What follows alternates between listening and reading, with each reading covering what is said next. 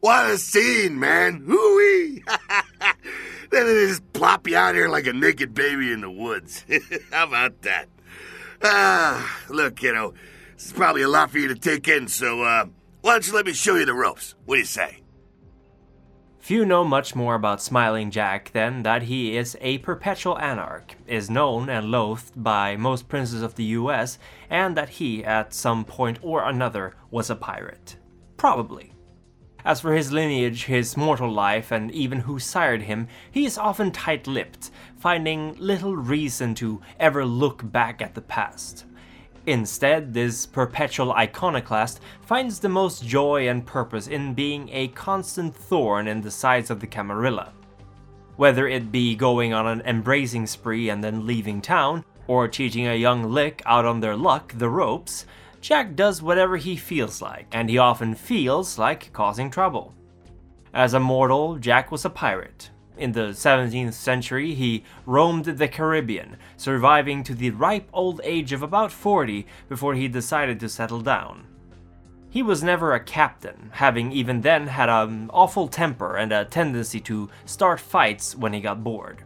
Naturally, it didn't take long for Jack to run headfirst into trouble once more when he knocked out a local lord who tried to make him get off the road so that he could pass.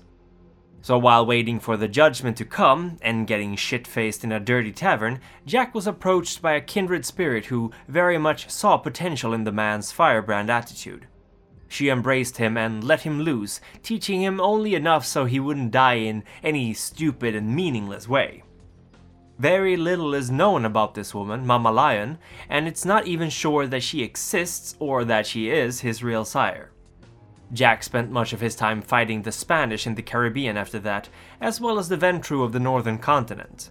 He never really took sides, and he built his reputation through being, in essence, the archetypical anarch.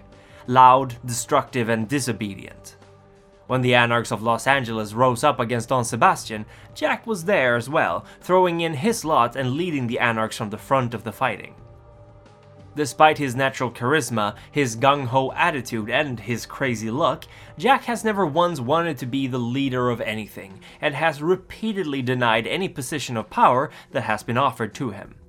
Jeremy McNeil has a particular dislike for the man, whom he sees as a dangerous influence, not to mention a beacon of attention that may cause the Camarilla to finally decide to bring out the heavy artillery against the kindred of Los Angeles.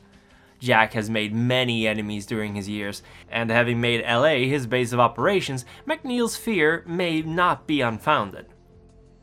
Jack is especially popular among the younger anarchs who often have little or nothing to lose, and whose blood still beats with a righteous indignation at the unfairness of the undead society. To older anarchs, he's unpredictable, a powder keg you hope will only explode when he's in the vicinity of your enemies. As previously mentioned, Jack has a tendency towards embracing often and eagerly, rarely leaving his chowder with much more than the most basic of information. While highly irresponsible, the man has always been known for his capricious nature, and a few of his brood still remain.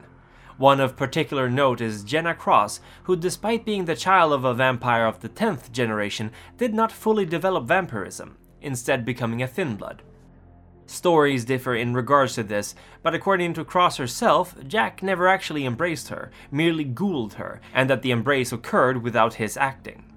At some point, Jenna was building an army of Thin Bloods, having become their de facto leader in Los Angeles, but it is unknown what happened to cause that to peter out, seeing as there is now a new leader for them in recent years.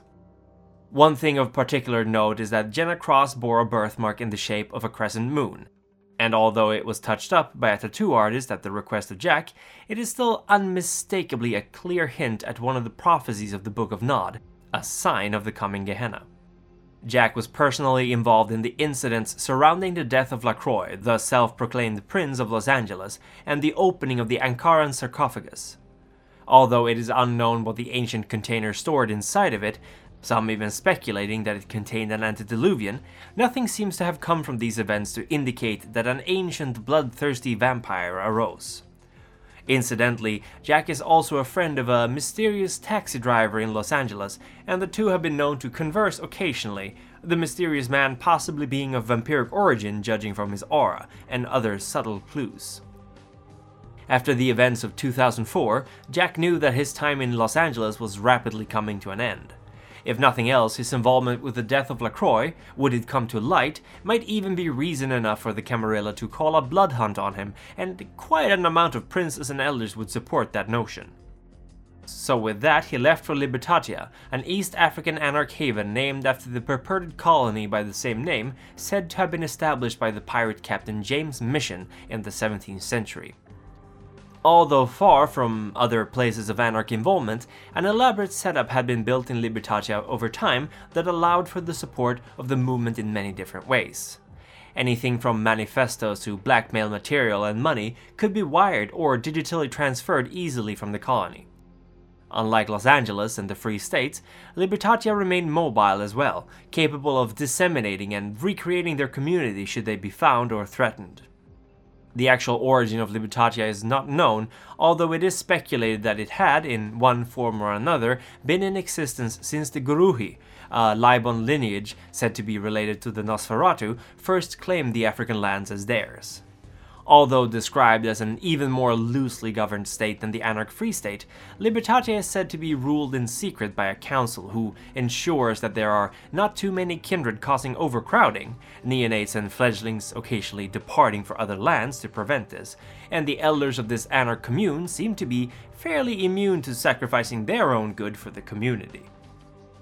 Regardless, it is highly unlikely that Jack will stay in Libertatia for long, as the man is known to be easily bored and dislikes settling down. Wherever there are anarchs, he is sure to appear, and despite his many enemies, he seems quite impossible to get rid of.